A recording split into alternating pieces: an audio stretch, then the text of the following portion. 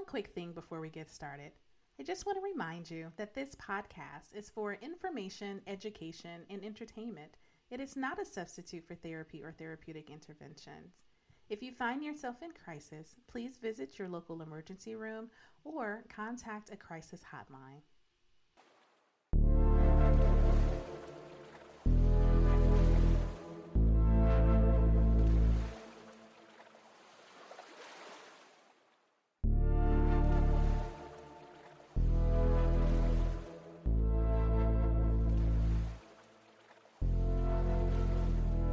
Hey everyone, it's LaShonda from Labors of Love, and you are listening to the Labors of Love podcast. So I want to give a caveat before I really get started on this podcast, and I want to say up front that we might have to mark this one explicit because I have very little to no intention of filtering how this information leaves me, though I'm settled into my body. I'm grounded. I can feel my feet on the floor and have taken numerous deep breaths. So I'm just present and in the moment. But that's my caveat. If you are listening to this with children, you just might want to think about that. Because how I express myself today will likely be pretty different than how I typically express myself. And I also make no promises for being linear in this podcast. This is actually for me. I thankfully had therapy today with my therapist, so I was able to process. Well, that's not true. What I needed from my therapist and what she gave me was to be witnessed and to cultivate and hold space for me. And just taking a second to even just highlight that as a therapist, cultivating safe space for people and holding that space is what I do. And my journey in somatic abolitionism has further rooted me in my understanding of how important and sacred that is as a practitioner, as well as someone who's journeying on my own experiences. And so I didn't and haven't really done a whole lot of processing of this. So that's what I'm doing. I am using my platform to externally process something that happened to me today and the things that come up for me as I do that. As a fat Black woman navigating this world, I find that censorship is embedded in the spoken and unspoken rules of how our culture works. And we see this demonstrated because when Black women specifically express themselves in their full, authentic nature, how often they are labeled the angry Black woman or ghetto or whatever vernacular or words people use.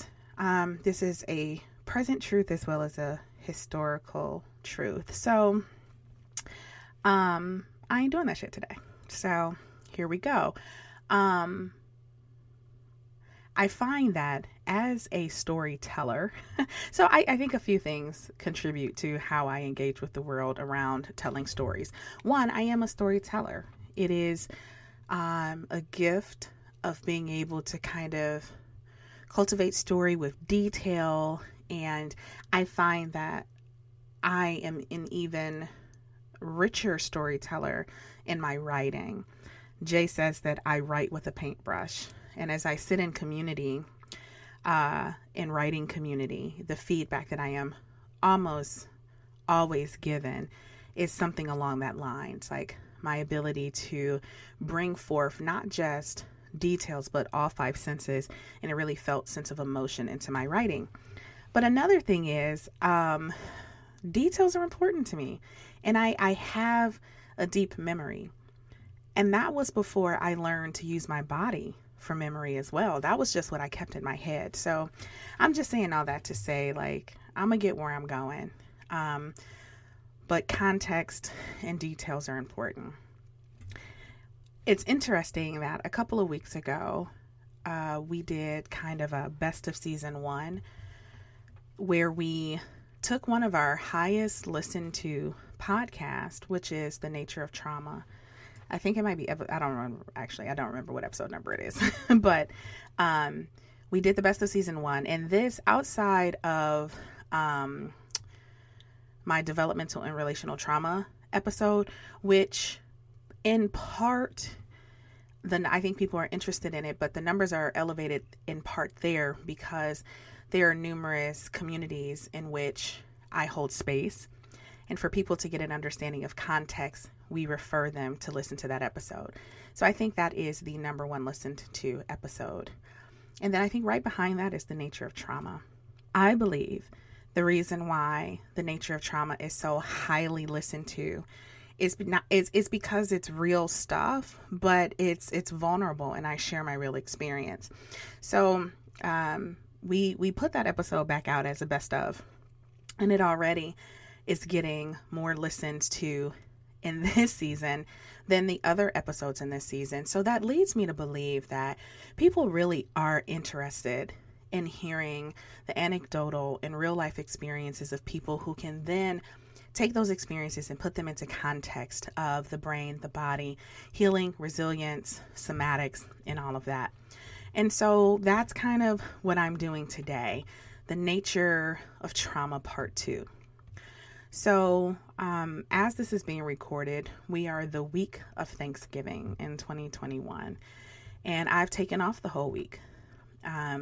So my husband and I were able to spend some time together, and one of our go-to date days is Costco. And so we went to Costco, and there's a number of things on the list we needed to get. And I have to say that I am not a person who likes crowds. I haven't been to an actual real grocery store outside of going directly into the pharmacy in probably 2 years. I don't like grocery stores. It's a place that is rooted in the survival of humanity, food, and all walks of life converge, and it can just get crazy. So I generally avoid the grocery store, and thankful to a supportive partner, I don't have to go in. But what begins to just like be challenging for me in holiday season shopping, where it's really crowded, is everyone is generally speaking in their own little bubble, doing their thing. Everyone has their own list. Everyone is in various states of urgency. Everyone is in various states of prioritizing what's important. And that doesn't often, in my experience, leave room for a whole lot of empathy and leisure and all that stuff. So anyway, we're in Costco, we do our thing. It's actually not that bad. And we check out. And at this point, we're going to go to the grocery store. And I'm like, all right, let's do this. We're going to do it together. But I had therapy at a certain time, and it was like an hour and 15 minutes. We recognized that was not enough time for us to go to the grocery store. So let's just grab something to eat. We don't have enough time to like go anywhere and sit down. Let's just grab something. We wanted something quick, but we didn't necessarily want fast food. So we traveled towards home through a popular street that had a lot of food options.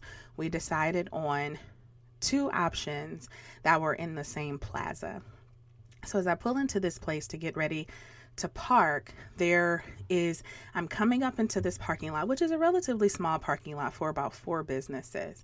And I'm pulling up, and directly in front of me is a corner parking spot with a car in it. And the car has on their backup lights. So I stop way short of that car. I even kind of signal my flashers to say, hey, go ahead and come out, because I'm like, they'll come out, I'll just go into this parking spot. So it took them a while. I think they were probably trying to assess, is this car going to stop? okay, the car is stopped. Are they going to stay stopped? And I remember just saying out loud, like, I wonder if, are they coming out or are they just sitting on their brakes? As that's happening, they begin to come out and leave. And this car is coming from my left to make a right-hand turn coming in my direction. And she makes the widest turn. And she doesn't hit me because I've stopped back far enough to avoid that. But if I had been in an even decent space, like, she could have hit me. Fine, right? I'm not unreasonable, though. Dude, why are you taking that turn so wide? But here's the thing. She gave me the stare down, which, look, what you looking at me for? It wasn't, why are you looking at me? This was probably an older than middle-aged white woman who was just like giving me the stare down. Like, okay. But I fall into, you know, these things like her look has nothing to, I don't know. I'm using my boundaries. I'm not taking all that in, whatever. So I pull into the parking spot. My husband orders his meal on his phone. We're sitting in the car. And I say, you know what?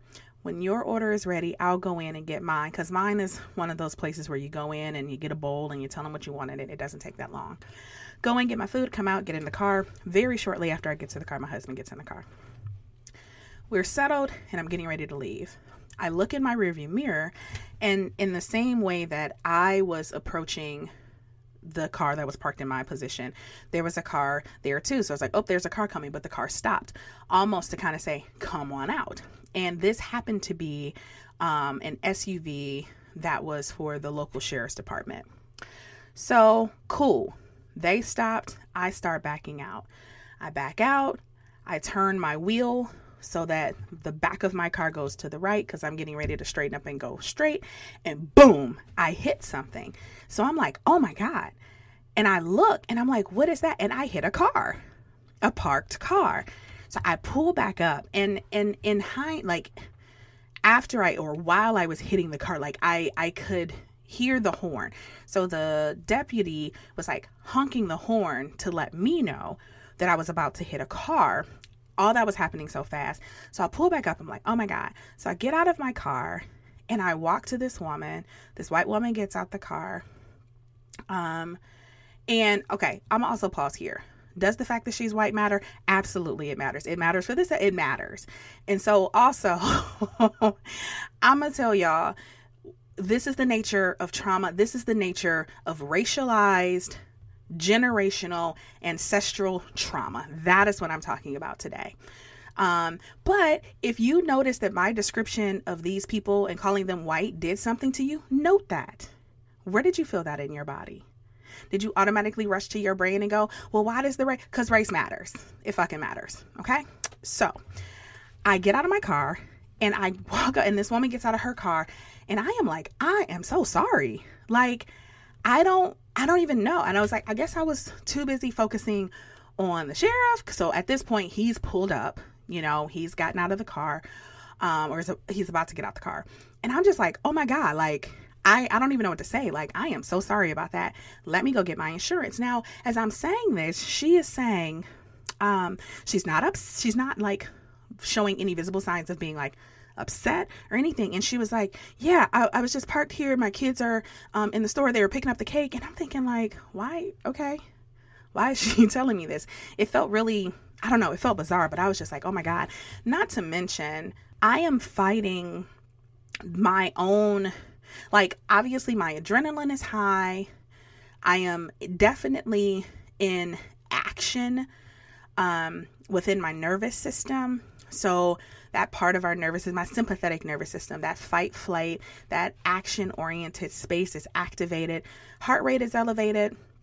I definitely have some of my prefrontal cortex. If you've ever seen the hand brain and we talk about the fingers, I'm not completely offline. Like I can hold on to some of my capacity to be rational and logical and all this stuff.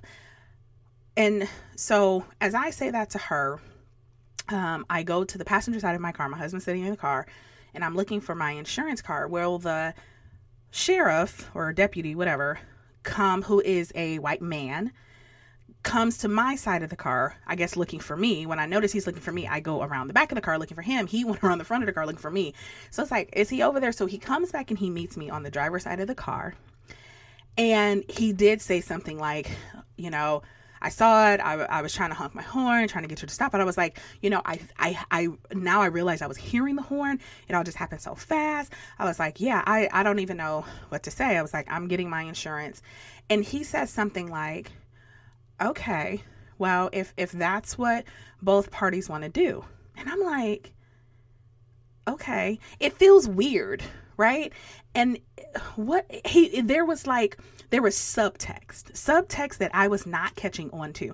I think in part because while I had some of my prefrontal cortex, I had flipped a little bit of my lid, right? I mean, I just smashed into somebody's car. And so the way he's engaging with me, it's not what he's saying, it's what he's not saying. So I get back, walk towards the back of my car, and the woman is saying, she's telling the same story. You know, I just came here to pick up, you know, my kids are in there picking up a cake. And, you know, had I known, this is such a small parking lot. And, you know, had I known that it was going to be like this, I wouldn't have came here. And I'm just like, okay. And he's like, oh, and he almost is just like, okay, well, go ahead and exchange insurance information if that's what you want to do. Your insurance companies will negotiate this out. And then before he gets in his car, he looks and he says, if that changes, just call the sheriff's department. If what changes? Like, what is happening? Okay, fine. So I realized that the paper copies of my insurance that I would always keep in my glove compartment are expired because the insurance company we have now, our cards are digital. So my husband is like, yep, I got the card. I'll pull that up. And I looked, and then I began to realize what happened. I think the reason why I began to realize what happened is because nothing at this point heightened had happened. I had taken some deep breaths. I was with my safe person. All of these things I needed to regulate began to happen. So as I was regulating, my heart rate started to regulate. I was granted more access to my prefrontal cortex, which is the part of the brain that is logical and rational and can think. And as I began to look at this woman, what I realized is she wasn't parked in a parking spot. She was parked illegally. She made her own parking spot. So she was parked in between two vacant handicap spots in this space that was wide enough to be a parking spot, but had those yellow lines to indicate don't park here. So then it like slowly starts to come to me. You shouldn't even be there. And why this is important is because while all of this is happening, I am fighting this growing voice narrative storyline in my mind that I am a bad driver. First of all, I'm just not a bad driver. I am extremely conscientious and cautious and aware. Very high success rate at predicting what other people are going to do in life and while driving. So if you recall and have heard the nature of trauma part 1, all of what I shared, well, most of what I shared was this experience where this big old pickup truck tried to bully me on 75 South and ended up going on the median.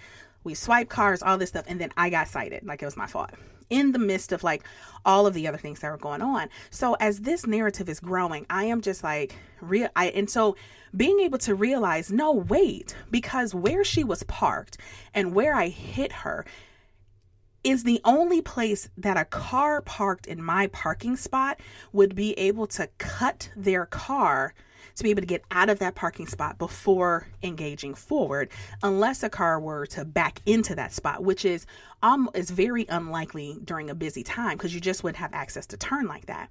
So it begins to occur to me that, okay, Shonda, you ain't fuck up. Like, you didn't do anything wrong. You did everything you were supposed to do. She shouldn't have been there. Now, at no point am I trying to say I didn't hit her car. I hit her fucking car hard. It dented it in. I hit the car. At no point was I even being like thinking I didn't hit her car or I'm justified in hitting her car. But as I'm like talking to Jay, it's like coming to me and I'm like, oh, like this ain't even a parking spot. She is not in a parking spot. And it began to make sense to me why the deputy was responding like he was responding. Because she wasn't supposed to be there. So I go get ready to engage with her, get ready to talk about the insurance. And I said, so this is starting to make sense to me. This is what I said to her. This is starting to make sense to me. You're not in a parking spot. Okay. And I said, so now I'm starting to realize, like, if you were in an actual parking spot, like I wouldn't have hit your car. So she immediately was like, oh, well then I'm calling the sheriff back. And I was like, wait a minute. I'm attempting to have a conversation. And so she's like, well, no matter where you are, if you hit a car, and I'm like, hold on. I'm not saying otherwise. I'm having a conversation. And you know how people like the term now is Karen. I watched something shift in her, and she like definitely increased her distance, and she got all defensive. She's like, I'm calling. And I said, well, please call the sheriff. I'm trying to have a conversation, but you're right. I would rather actually have this conversation with the sheriff present. So she gets in her car with extremely tinted windows. And I'm not even checking for her. I come back and I'm standing on the passenger side of my car. The door is open. My husband is in the car. And that is when these that is when, I'm not going to say that's when things started to happen in my body. No, that's when I came into my body enough to recognize what was happening. And so as I'm like talking this through, my body, I fall short of being able to describe what was happening in my body, but there was tense tightening in my limbs. I was moving into the fight response. Tense and tightness in my extremities. There was this like, imagine, okay, this might be a good exact. I've never done this, but I've seen videos of people working out where those really, really heavy, big ass tires, and they're like flipping the tires as exercise. It felt like that in my stomach. Like it was heaviness, but it kept rotating. And like, I am getting the best. Yes, I'm getting angry. That is a good word to describe it, because the first thing I say to my husband is, I was trying to have a conversation.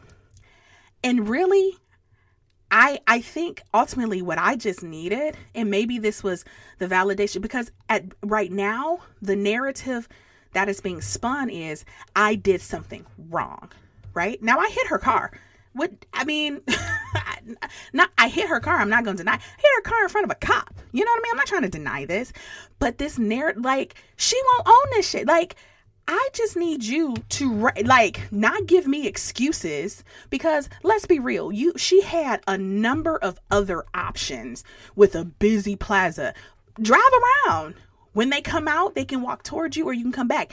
Actually park in one of the handicap spots instead of the spot that's not even a spot. She got out of the car, like, with her excuses, instead of just owning that shit. Like, hey, this is a really tough situation. I wasn't supposed to be here. No. So she, okay, sorry. So I hadn't framed it this way in the time that I've thought about it today. I think the narrative I was going with earlier was, she got defensive. She moved away and did that. No. She went and she evoked the system. That's good stuff, right? That's good shit. She wouldn't even have a conversation with me. The first thing she did was she went to evoke a system that she know had her back. If this too much for y'all, leave. This is Amy Cooper. Remember Amy Cooper in not Times Square, Central Park, walking her dog off the leash. The black man said, put your dog on the leash. And she called the police and began to get in hysterics, talking about something he was going to hurt her. No, the same. Amy Cooper evoked the system that she knew would have her back, and so did this woman. So I'm sitting there, and as this is growing, what I am feeling in my body is not current. I began to feel in every inch of my body the tremendous weight of this same narrative. White women in this particular, no accountability, no responsibility. I hit the car. I want to be plain about this. And at no point was I trying to say anything otherwise. But her refusal, her avoidance of actually naming and taking responsibility for her part, I could feel it. So then, I'm not lying to y'all. I heard it in my ear and I saw flashes in my face and I closed my eyes tight. I took deep breaths and I'm like, I got to push this away. I can't do this right now. This is what I heard. Emmett Till. Emmett Till. Same thing. No responsibility or accountability. Oh, so I'm getting hotter and hotter. My blood pressure is getting higher. I can feel myself. And I pulled out every regulation, toy, skill, tool that I had. It was keeping me present. So at this point, I'm pretty close to flipping my lid. So I have no recollection of time. But I would say within probably 5 to 7 minutes, the deputy comes back. It's the same deputy. So he pulls back up and gets out of the car. She gets out the car when he gets there. I'm already out of my car. And I don't remember exactly what he said, but it's more like, yes, like what's going on? And I just waited for her to talk. And out of her mouth, I don't even know what she said, but it was a bullshit lie. She went on to say, well, she said, and see, let me tell you a thing about Shonda. Don't misspeak on me. I am far too intentional with my words for people to misquote me, misspeak me. No, if you say what I said, but don't put your spin on it. No. So whatever she essentially tried to insinuate that I said to her that I didn't hit her car or that I said, first of all, and if I ever start something with you with first of all, everybody is messed up. So before we can even say that, the officer was like, okay, I'm gonna stop you here. He said, because it's not a crash, this is a civil matter. It's not criminal. So I can write up the crash report and you give it to your insurance companies and they will negotiate it. So, and I said, that's fine, but I need to say this. And he's like, okay. And as I'm talking, I watch him read my shirt. I was wearing my purple cropped Labors of Love counseling and consulting hoodie. I was cute, had on my jeans with the rips and my little short black boots. Yeah, as he was reading my sweatshirt, and I said, I'm glad you're reading my sweatshirt. I said, listen, I am an extremely reasonable person. More reasonable than the general population by far. I am not being unreasonable. And he looked at me and he just was, it's not even shaking his head. He just nodded and said, I know.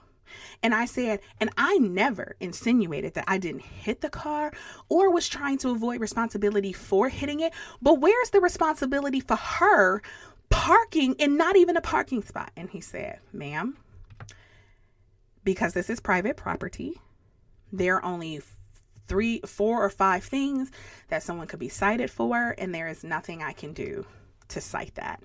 And it was at that point that I'm just like, there it is. Like, So it's like, yeah, I'm pissed. I'm real pissed because here it is.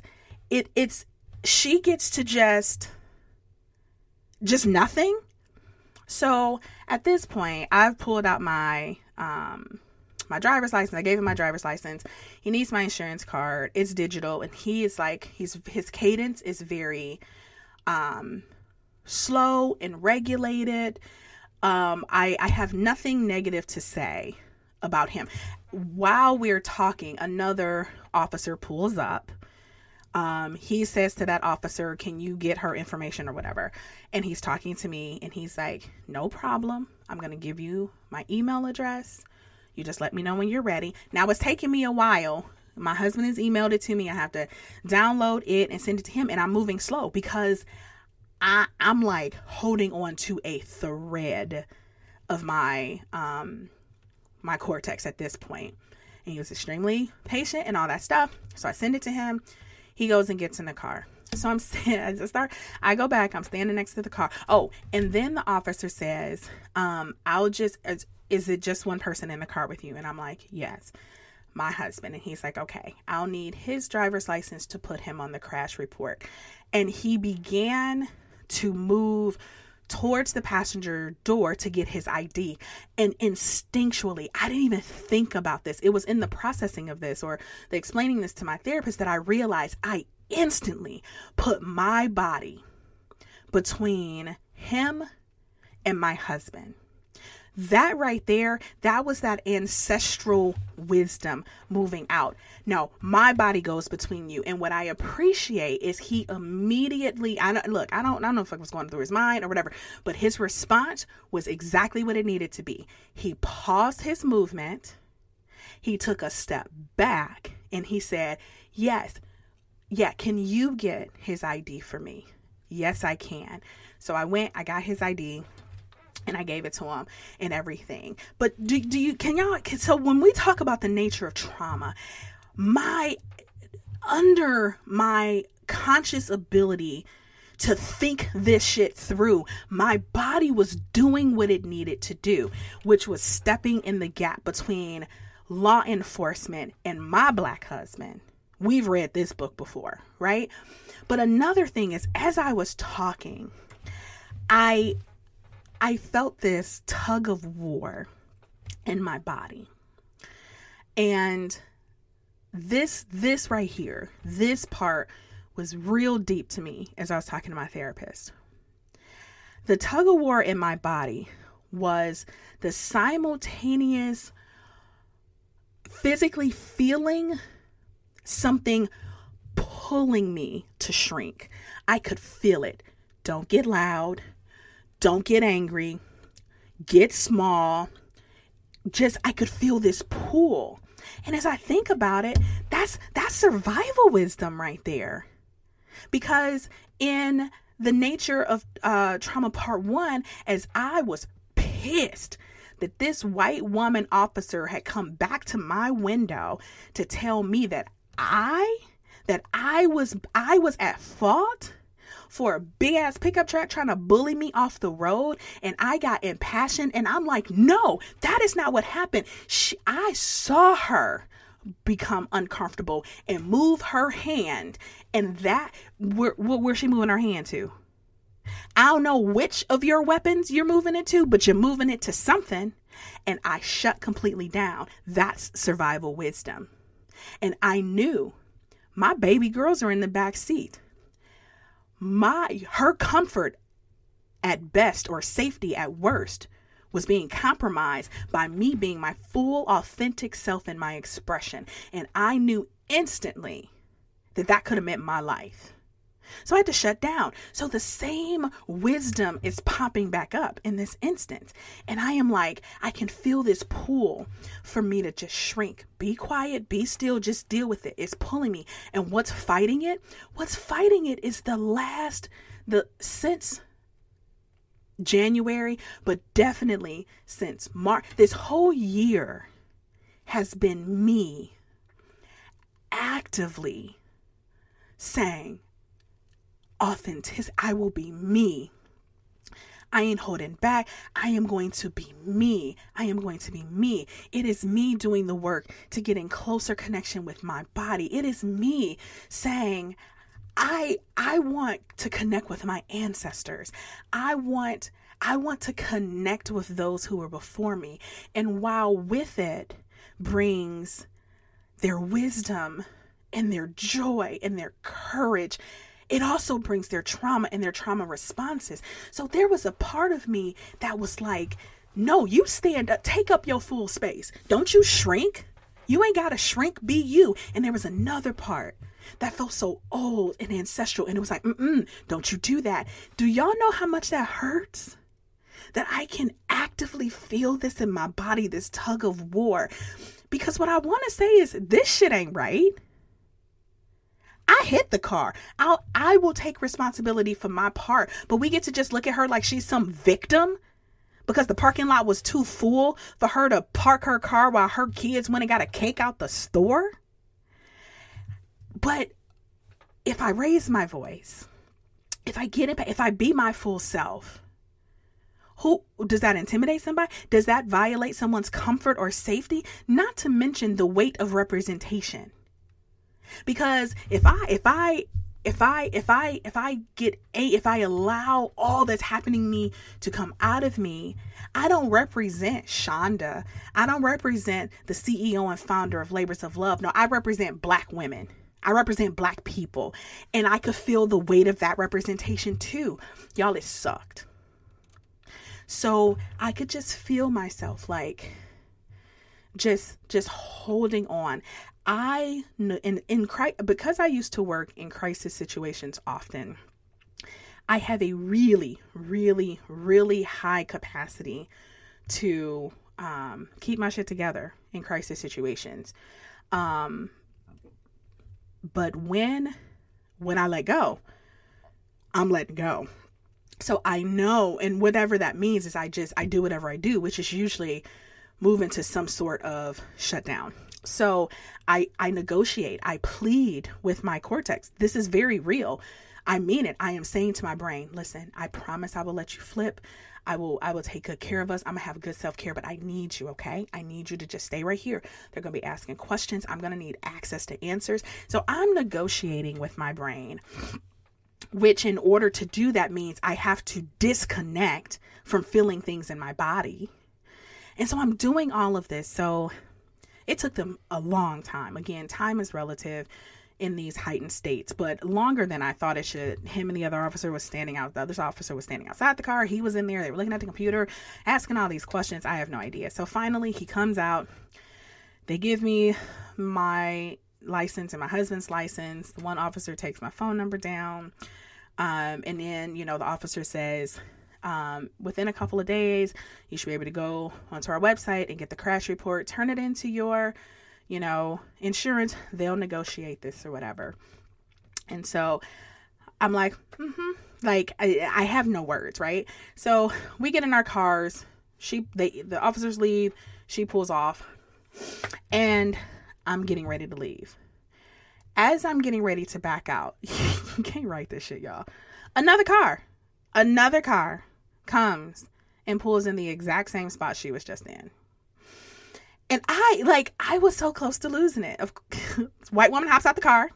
And I'm just like, oh. Because why this is important too, the only way I can safely get out of here in the normal driving pattern is to be able to maneuver into this spot. But thankfully I saw her. I didn't hit anybody else's car. I back up and I go. But it is at that point where it is now the point where I start to lose it. So again, I'm pulling out all of my stuff. I am breathing deeply. My husband is giving me touch. He's rubbing my back, giving me some pressure on my arms. And I'm just repeating to myself, I am okay. I am okay. I am okay. I am okay. While crying, just tears silently streaming down my face, exactly the same way they did as I was traveling 75 South. And we get home and I just realized I'm not leaving my house for the rest of the day. Like, I can't engage with the world. I just want to go. And so at this point, I begin to shut down. When we move into shutdown to the parasympathetic nervous system, where we are in shutdown, and freeze, I'm in freeze. Things start to happen like I lose my appetite. When I tell y'all, Shonda don't lose her appetite. Like, I can count how many times I've lost my appetite, but each time I have, it's because my body has moved into shutdown. So we get home. I no longer have a desire to eat.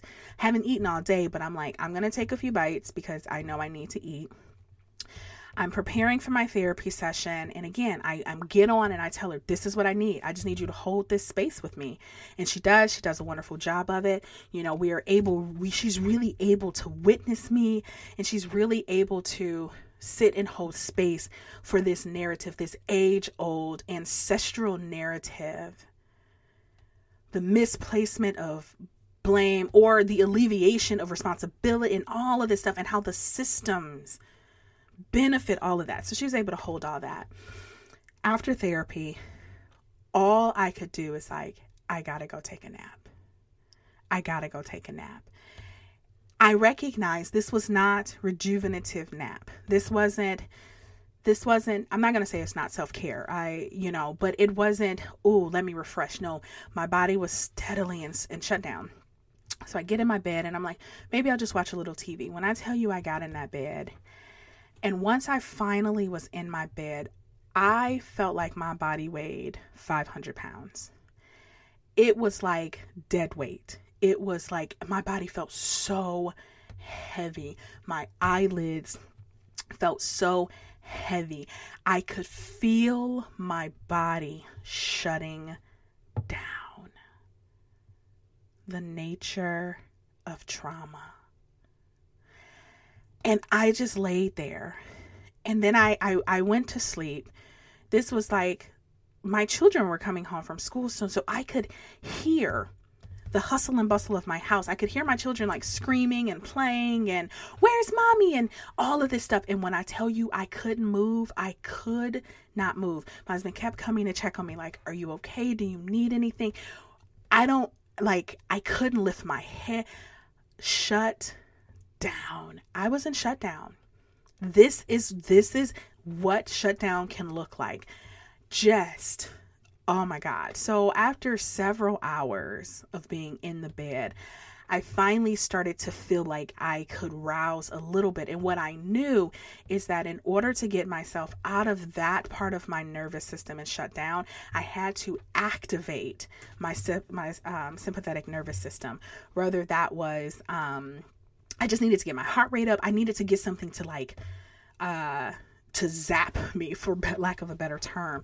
So I went to the bathroom and I used my bidet. And it's a cold water bidet. So that was a zap that I needed. And so that helped get in. Then I'm like, okay, just walk around. So I walked around my room. Before I went to the bidet, I sat up. I sat up in a chair next to my bed. So I'm gradually trying to help my body move into the sympathetic nervous system. And I was able to go downstairs, and I still wasn't completely active, but I was able to engage. And then being around my kids, and one of my daughters, she has so much energy, just this beautiful Bricky is amazing. And so her energy was revitalizing. It was like she was giving me emotional CPR. I came down those stairs and my girls were like, "Mommy," and she ran and she hugged me and her energy, and it was like bringing me back to life. It was what I needed. Y'all, community is part of that healing process. And so, I was able to kind of be more alive in the evening. This shit is real, y'all. I want to be clear. What I experienced today was not just about the incident. It was about feeling the weight of decades and centuries of just a system, just an overall system that is it ain't broken. It's working exactly how it was created, but a system that does not benefit my body or the body of my family or my ancestors. And I could feel that. And so as I went through the day, these various things start popping up. The close relationship to my personal experience before that I shared. And then, I just had to sit and be like, and then all of a sudden I just start thinking about Kyle Rittenhouse and the, what do you, not guilty, but dismissed of all charges, that bullshit. The 17-year-old who was carrying a machine gun. I want to talk about the laws. Cause, and I will be fair. I ain't watched that shit. I don't have all the details. I don't need the details. My body holds the details. I don't care if he could legally carry a gun. It doesn't matter. We're talking about a system that you murder people, like no responsibility. He ain't got to take no responsibility for that. None. But then, I saw these things and I tried to just keep my distance, but, comparing this to Trayvon Martin, or my God, Tamir Rice, who was playing with a play gun at the age of 12. My son is 12 right now.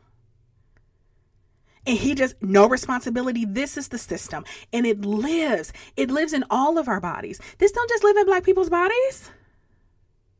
As we are embarking upon this holiday, this Thanksgiving holiday that has been lied and repackaged, you don't think that don't just live in the bodies of our indigenous brothers and sisters who have to put up with the lying bullshit that we teach our kids in school and sit down to a table and say it's about family and thankfulness when it's really about genocide?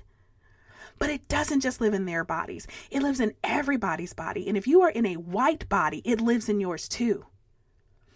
And the systems that have been created to shelter your comfort in these situations, the avoidance of I don't know, going back to my situation today, if not admitting that you shouldn't have even been there because you think your excuse justify it lives in our bodies. It is the nature of trauma. If you find yourself saying, why does everything have to be about race? Get your head out your ass, because it is. It is about and first of all, race is a social construct. It ain't even real. Race itself is part of the system that was created to benefit some bodies, white bodies and those in close proximity to white bodies. This is part of the trauma. This is it. This is it. So, yeah. I will say, I do not feel helpless. I do not feel hopeless. I actually am not experiencing any particular heightened emotion in my body right now. And I don't think that's because I'm dissociated from it.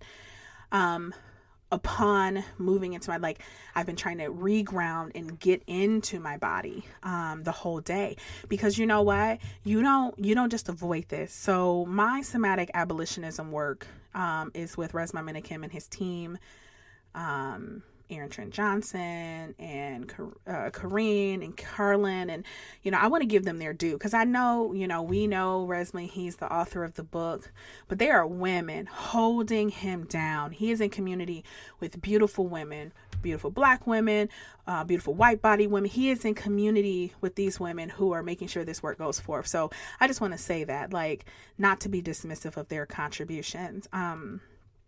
But in his book, My Grandmother's Hands, which I highly, highly, highly recommend you read or listen to. And his pre-orders are out for his next book. But anyway, in there, he talks about clean pain and dirty pain. Clean pain is our collective intention and decision to face this shit. Face it head on. Look at it in its eyes. Call it what it is. Be real about it. It is hard. It is painful. But that's the clean pain. The dirty pain is to act like it don't exist, to make excuses, to do all these things. Both of them are painful, though.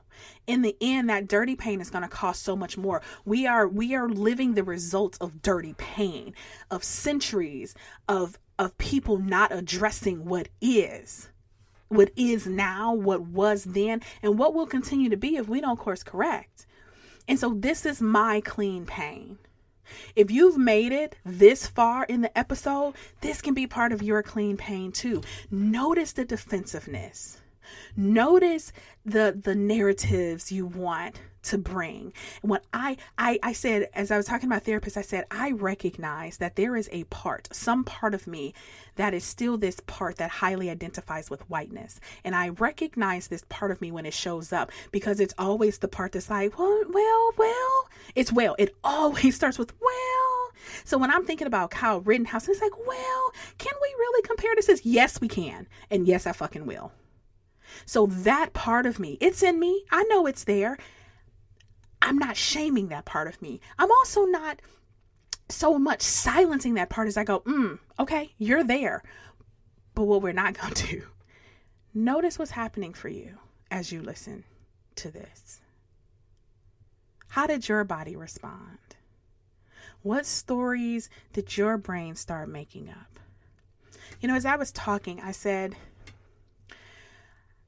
not only am I reasonable, but I am such an empathic person that while I was standing there, part of the discourse that I was having with myself was acknowledging what that woman might have also been going through.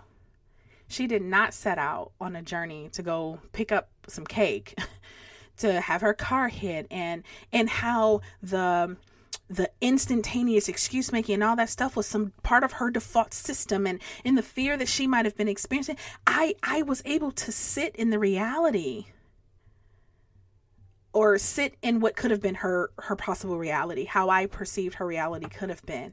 Amazing how when I tell y'all, I almost couldn't complete my sentence when she I'm just calling the cop. She knew in her bones, in her blood, that ancestral knowledge says evoke the system. At no point does she have any fear, oh, well, damn, I am hella illegally parked. She didn't give a shit about that, because she knew the system would uphold her. But I still considered her. I thought about, so I don't know if any of my listeners are NBA fans or whatever, but a recent game, the Detroit Pistons were playing the Los Angeles Lakers. LeBron James plays for the Los Angeles Lakers, and I think his name is Stanley. Jay, was his name Stanley? There's a player for the Pistons whose name is Stanley. And in a play, LeBron James elbows Stanley in the face. And near his eye, don't remember which one. So there's almost this scuffle on the court.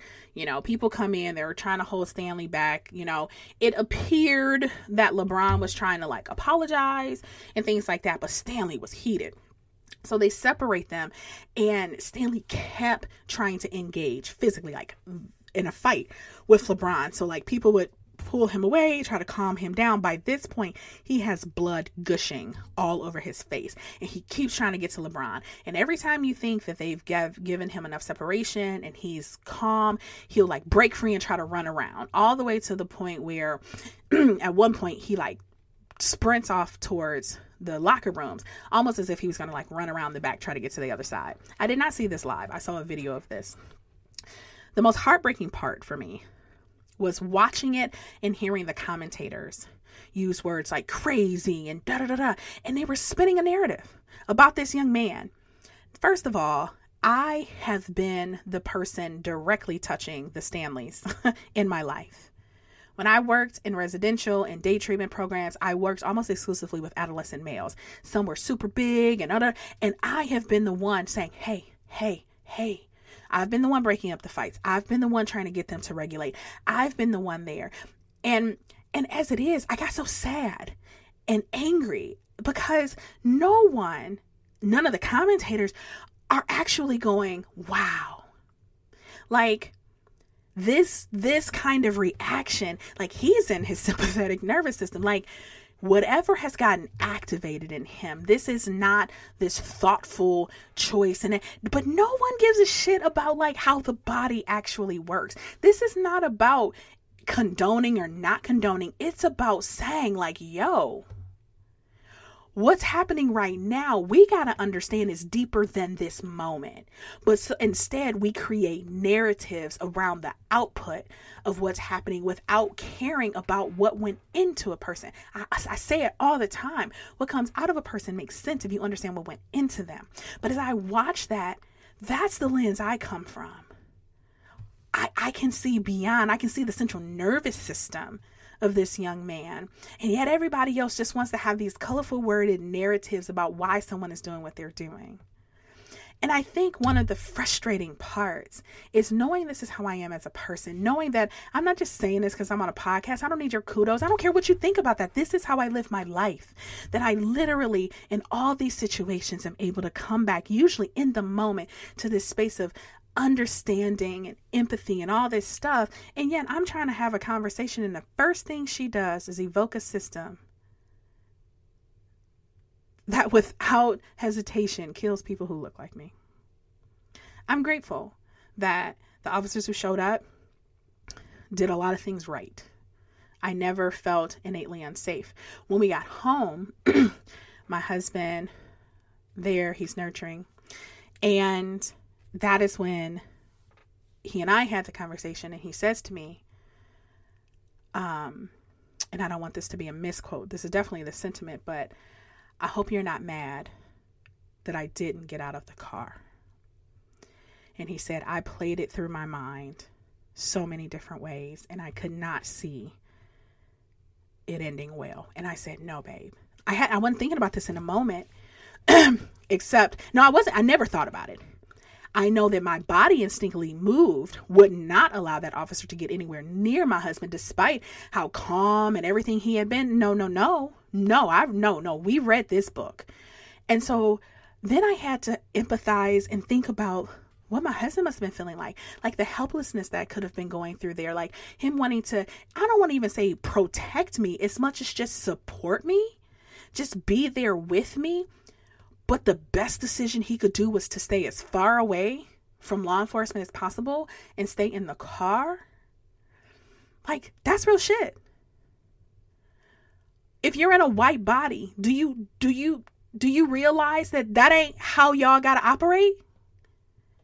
That if some kind of incident happens and you hit a car, that everyone can get out the car and talk it through and be present and can stand. Do you think about that? Do you think about how you don't have to think about it? That's what I'm bringing to y'all.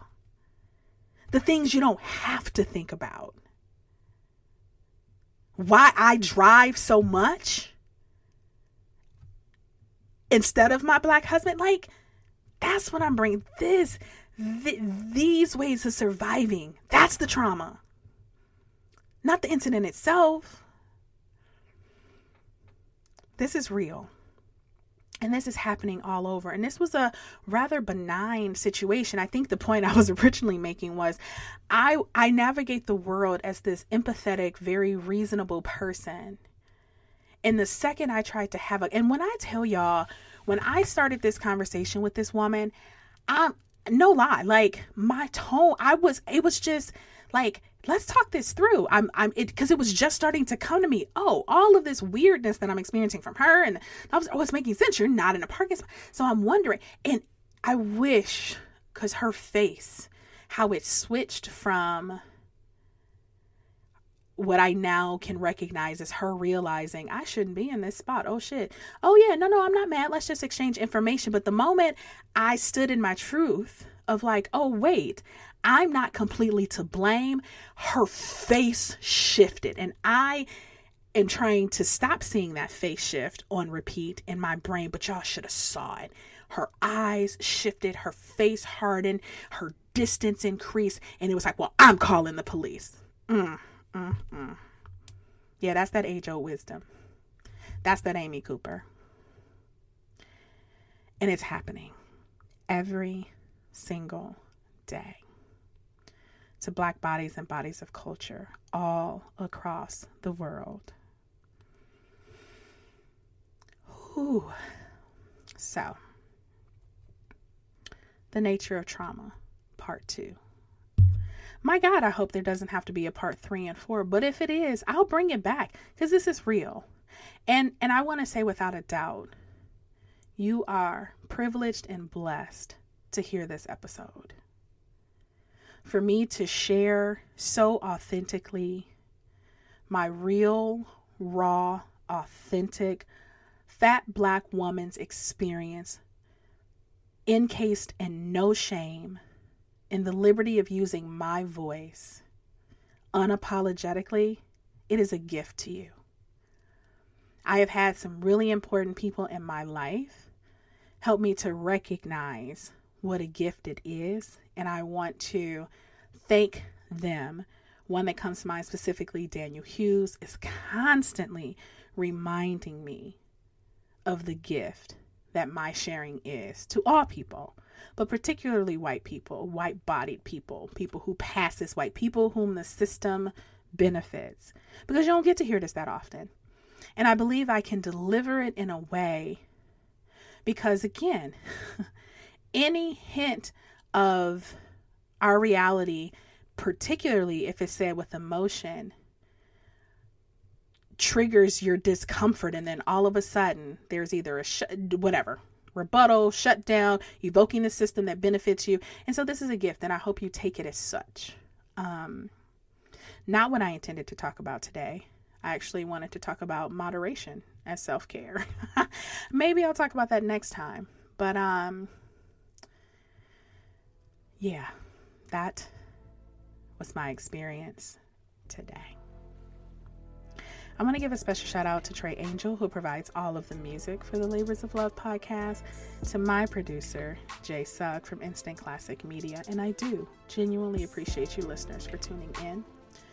If you would like to reach out to me, you got suggestions for content or guests, head over to the website www.thelaborsoflove.com. We're on all the major social media outlets. Don't forget that we have an Instagram page specifically for the podcast, _LOL_pod. And if you haven't already rated, reviewed, and shared the podcast, go ahead and do that. It's good shit. So until we connect again, you all be well.